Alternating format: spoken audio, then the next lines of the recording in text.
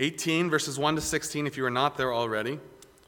1 Samuel 18, verses 1 to 16.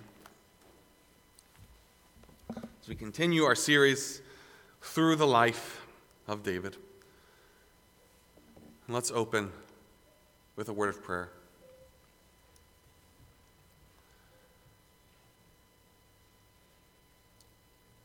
Heavenly Father, we confess this evening that you do know best.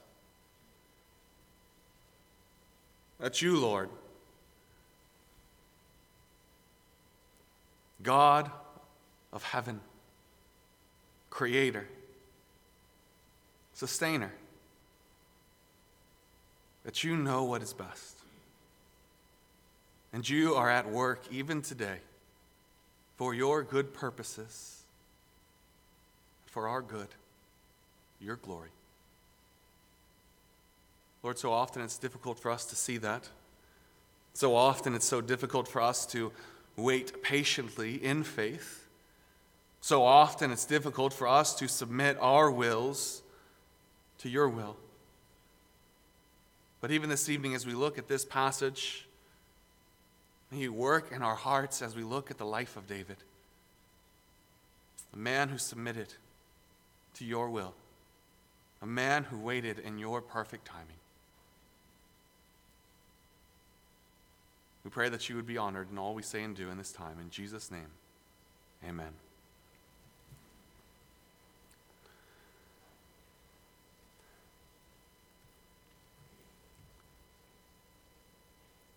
The KFC original recipe is a collection of secret ingredients that helped to make KFC so successful. I don't know if you guys like KFC or not. I do. I enjoy KFC. It's not one of those things that I constantly want, but sometimes it just hits you and you want it. And it's good. I enjoy it. Avery loves fried chicken, so she's all about KFC. In fact, driving back and forth from Greenville to Iowa, we drive right through the town where the original KFC is, where KFC originated. And it's amazing to stop in there and to see. But you know what you won't find on the walls there is this collection of secret ingredients. They don't advertise it. It is secret.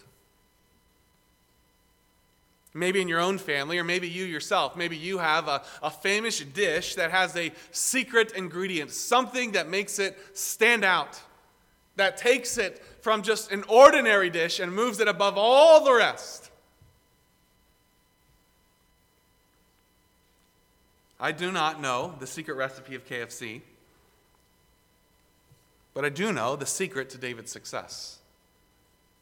So we've been working our way through the life of David. We were introduced to him in 1 Samuel 16. We saw as this young man, the son of Jesse, was singled out among all of his more impressive brothers. But he's the one who was chosen by God. He's anointed by Samuel. We see in 1 Samuel 17 as then this young man is thrust into the national spotlight. We see that he is skilled with an instrument, and yet he's also skilled with a sling. We've seen all along that he is spirit-filled. He's a man of faith. He's a champion. But what is it that makes David so successful? Why is it that this little shepherd boy has risen to the top? What makes him stand out? What is the secret to his success? It's not his incredible skill with a sling or with a sword, although he is a skilled warrior, as we will see. It's not that he has friends in high places, even though, as we'll see today, that yes, he is best friends with Jonathan, the crown prince, the son of Saul. And yet that's not his secret.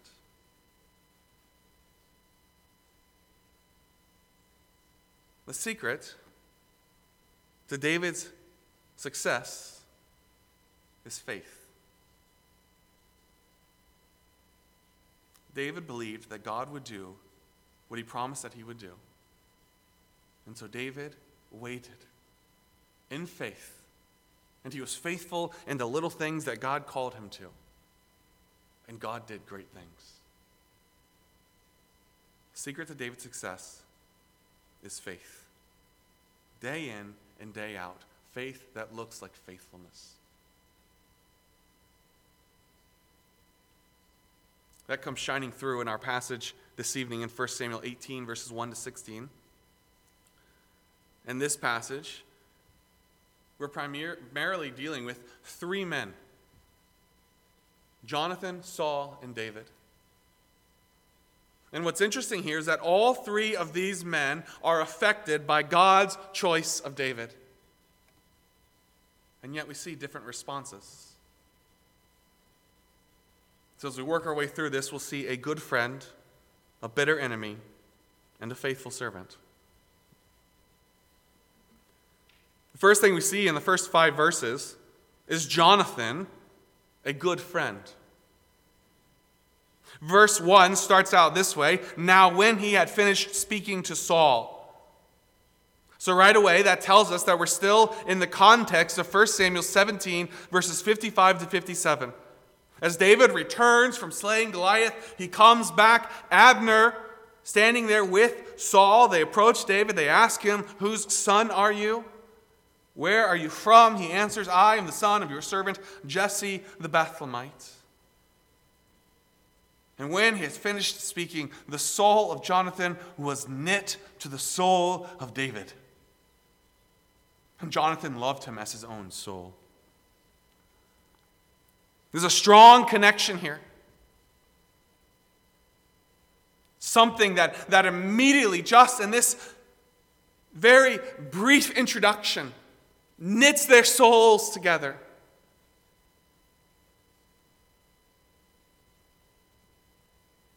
One commentator notes this: this relationship was more than simply on the human level. Both of them loved and trusted the Lord. They shared the same concerns and convictions that the victory is by the Lord for His name's sake. In fact, you see that if you'll turn back with me to chapter 14, verse 16. Right? We already know that is David's desire. We saw that in chapter 17, verses 45 to 47. David understood that the victory is the Lord's. To him belongs the glory. But what about Jonathan?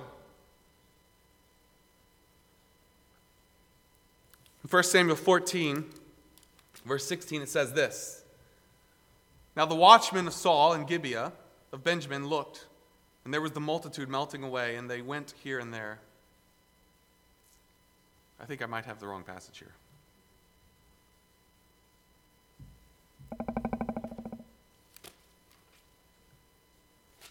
Let me check 1 second.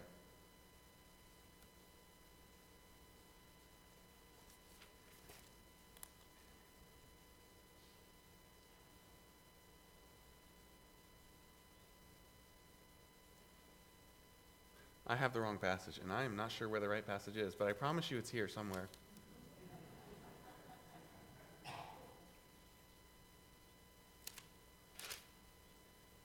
I'll have to get back to you on that. But there's a passage here in 1 Samuel where we see Jonathan in a very similar situation.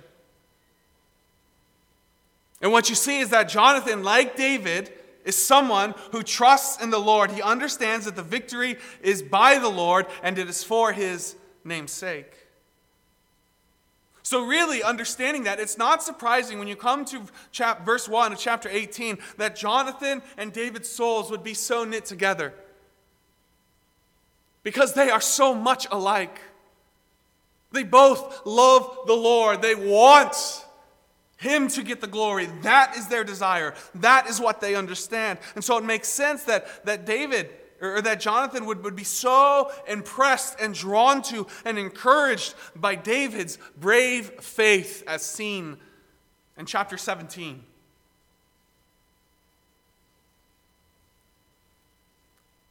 And just imagine Jonathan. I don't know if he was there with his father Saul all along.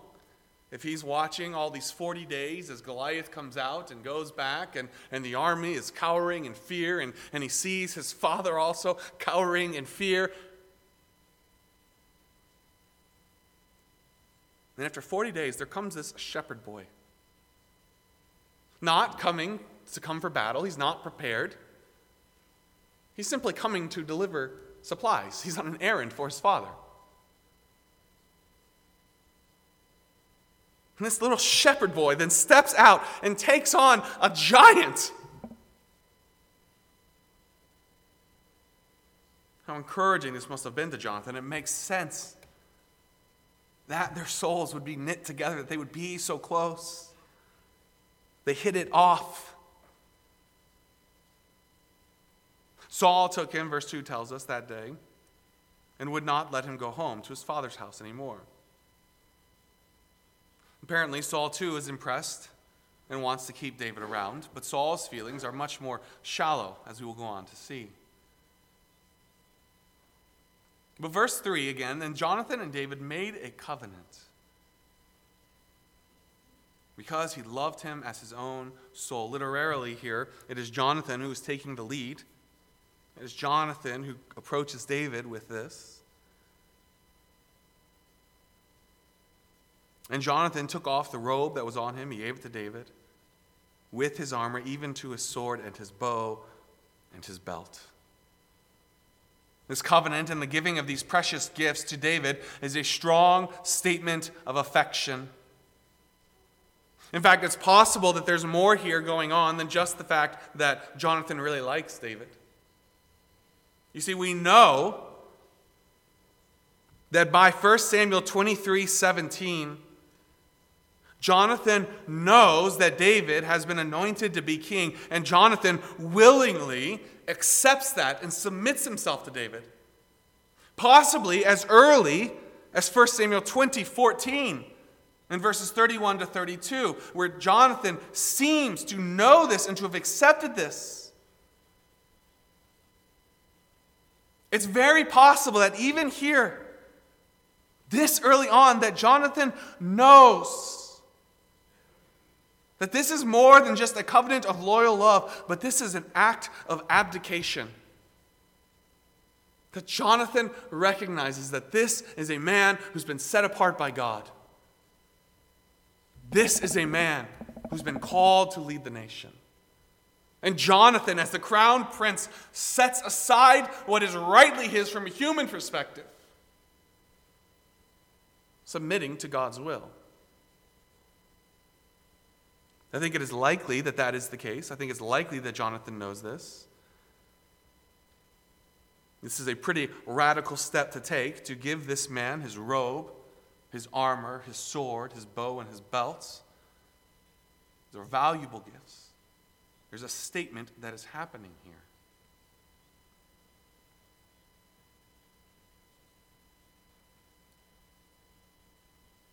And really, the shocking thing in all of this, even as we will go on to see Saul's bitter reaction, Saul's jealousy of David, Jonathan is the one who has the most to lose here. Saul is king. Jonathan is the one here who may never see the throne.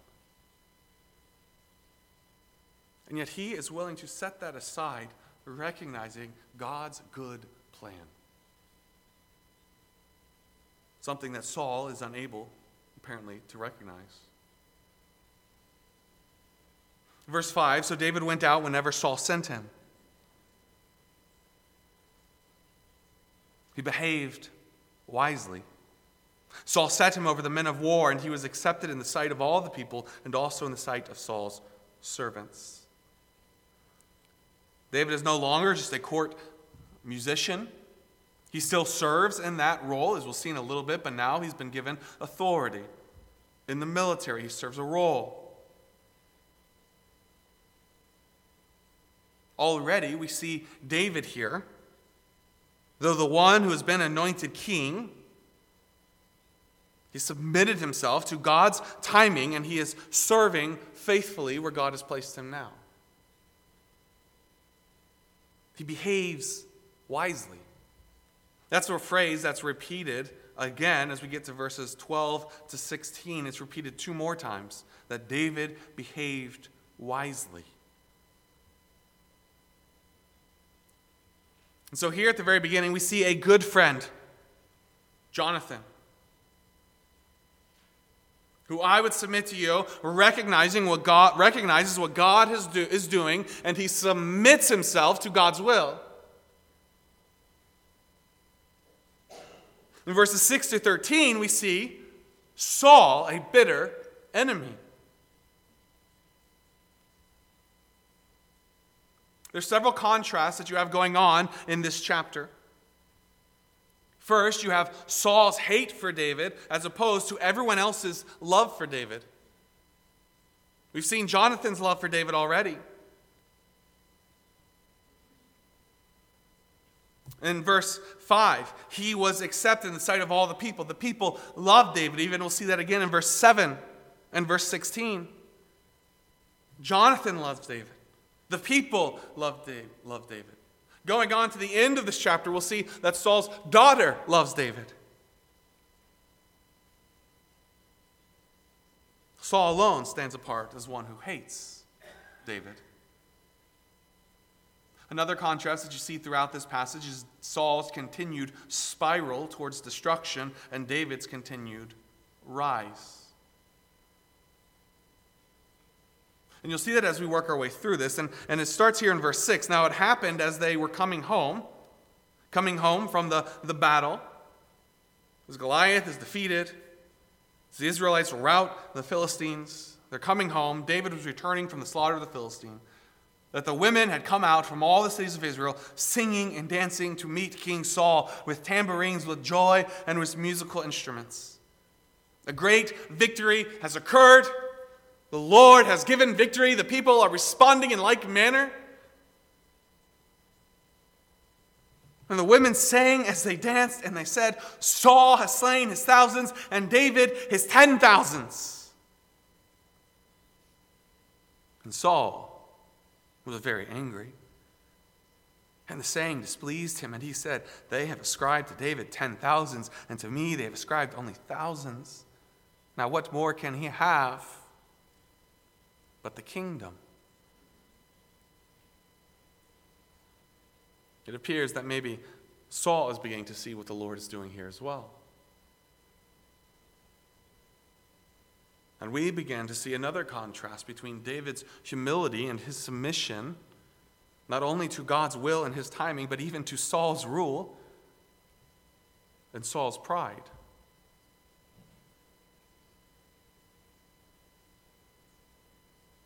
Verse 9, so Saul eyed David from that day forward. And it happened on the next day that the distressing spirit from God came upon Saul. We saw this back in chapter 16. This is not the first time that this has happened as the Spirit of the Lord departed from Saul, an evil spirit, distressing spirit, if you will, from the Lord came upon Saul. And he prophesied inside the house. The idea of prophecy is to speak before the people. It's not necessarily what we think of prophecy and looking to the future and speaking.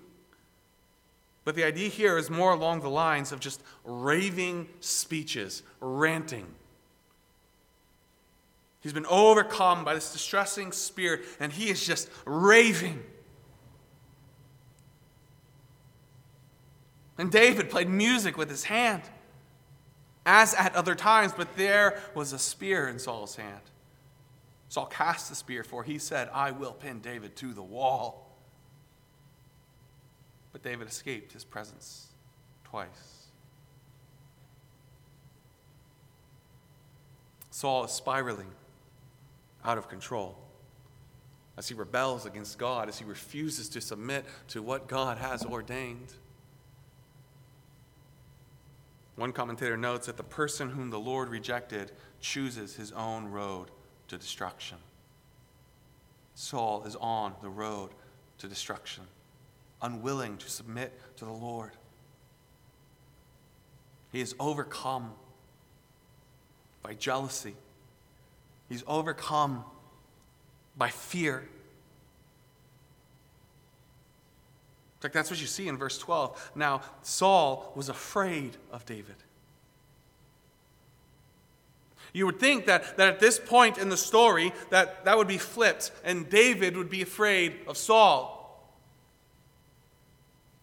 This is a man who's just tried to kill him.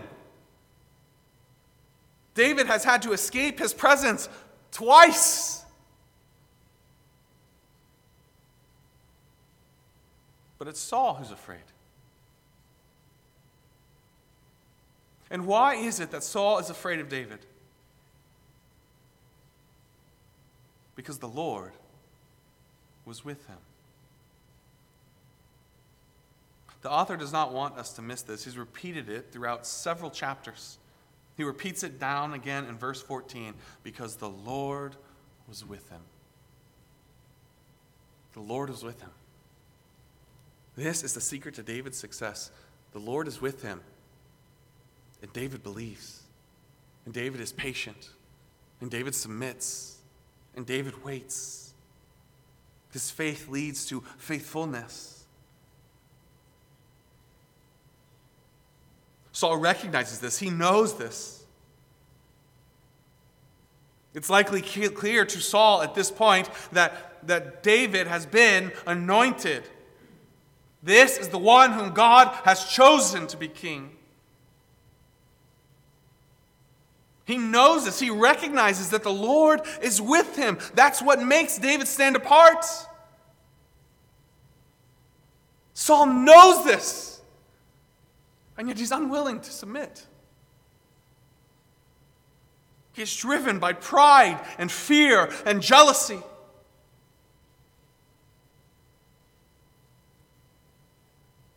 He's more concerned about himself than what is good for the nation. He's more concerned about his will than God's will. He's afraid of David because the Lord was with him. But he had departed from Saul. He knows this. He's suffering. He's afraid. He's overcome. He's all alone. That's one of the themes of this chapter, is he is all alone. He's all alone in his hate of David, his jealousy of David. He's all alone in the fact that the Lord has departed from Saul.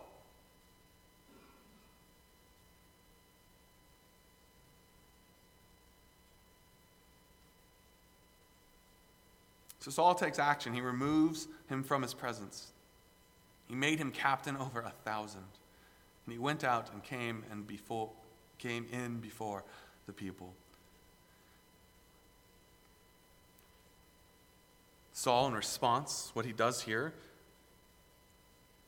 is he really gives David a new military position. He moves him somewhere else in the army. David is sent out into the field, away from Saul's presence, away from the capital, away from the people. Out is the idea.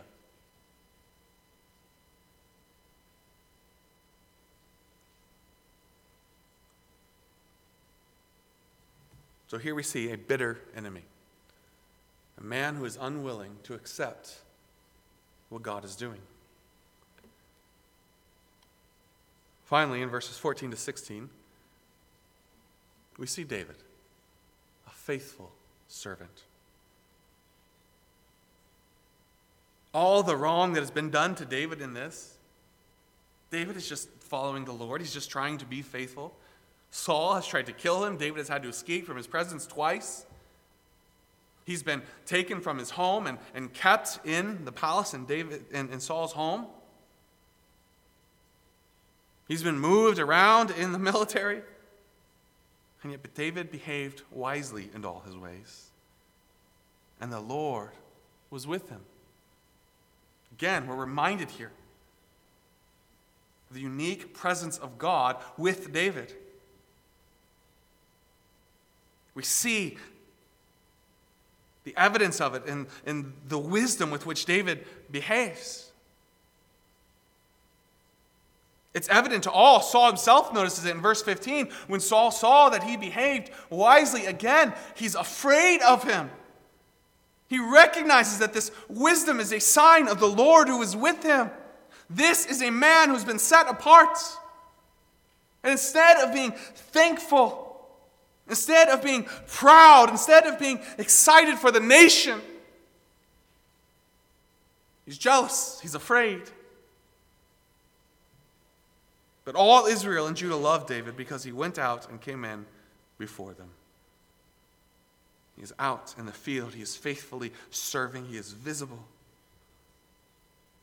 And he stands out because the Lord is with him and he behaves wisely.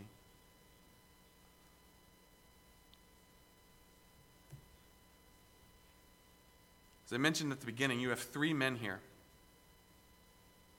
Jonathan, Saul, and David. All three of them are affected by the Lord's choosing, his anointing of David. And we see three different reactions. What we see in this passage is Jonathan, who humbly submits to and embraces the Lord's will. Jonathan knows that the Lord's purpose is best. I imagine this isn't something that's probably easy for Jonathan to accept. But he's willing to accept it. Because he trusts the Lord. Because he loves the Lord. Because he knows that the Lord's purpose is best. And if that means that I will not be king, I'm willing to accept that. And he's willing to rejoice that the one that God has chosen is one who, like him, loves the Lord and wants to see him glorified.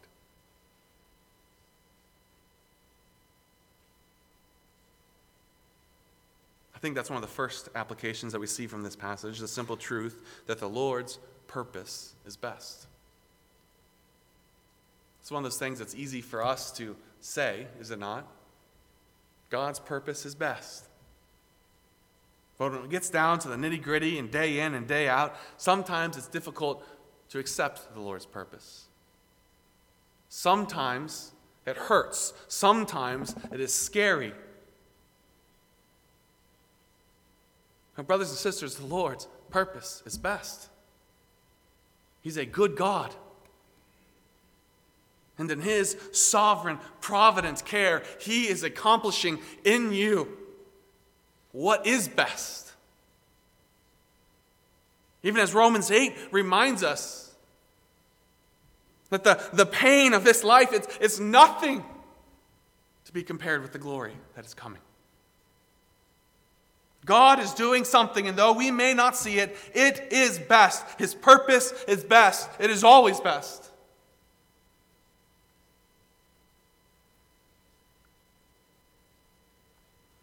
Saul can't see that. Saul foolishly spirals out of control in rebellion against God, unwilling to accept not only that his purpose is best, but that his way in accomplishing his purpose is best.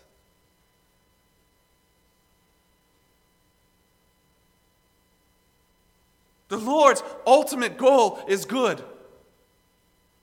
And his way to accomplish that purpose, every step along the way, it is good as well. Saul's not willing to accept that. He spirals out of control to his own destruction. The Lord's purpose is best. The Lord's way is best. And finally, the Lord's timing is best. David understands that. David faithfully serves the Lord. Though he has been anointed king, he serves as a servant, and he serves faithfully. Why? Because he believes the Lord.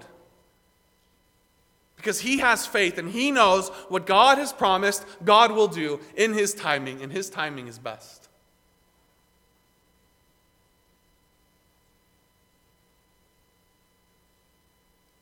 Really, behind this entire chapter, this entire section, is the provident hand of a good God.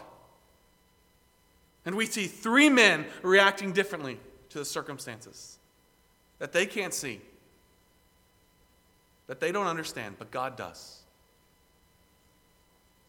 Two of them are willing to accept that and to submit their wills and their timing to His will.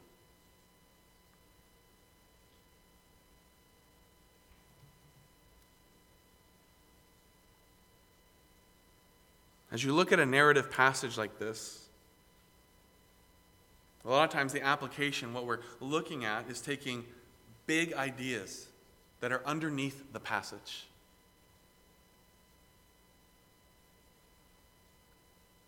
What does this passage tell us about God?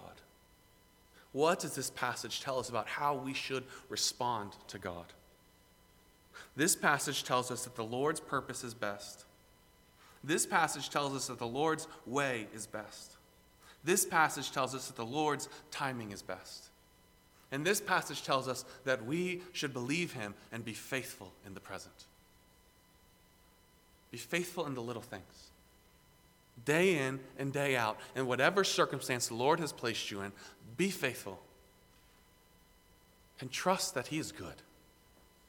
Trust that His purpose will be accomplished in His timing for your good and His glory. We're going to close with the song, God Makes No Mistakes, number 681. God makes no mistakes. My life I give to you, O Lord. Use me, I pray. May I glorify your precious name in all I do and say. Let me trust you in the valley dark as well as in the light, knowing you will always lead me. Your will is always right. Let's stand together and sing. Number 681, God Makes No Mistakes.